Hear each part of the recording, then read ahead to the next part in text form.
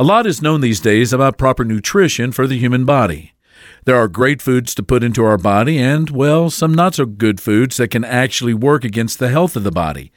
And while DNA certainly plays a part in our total health quotient, people who want to live a healthy life think about what they put into their body. Some even go the extra mile with supplements to their diet.